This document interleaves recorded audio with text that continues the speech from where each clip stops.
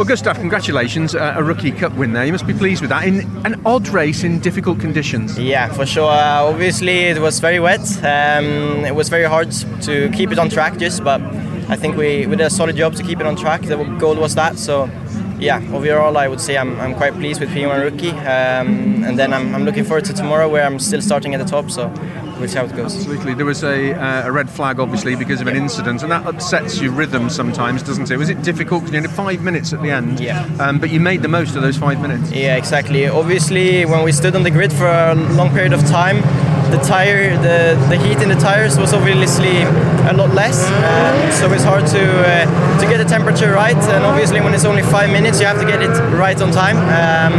But I think we did what we needed to do, and I'm looking forward to tomorrow. Fantastic! Congratulations, a well-deserved Rookie Cup win. Thank you.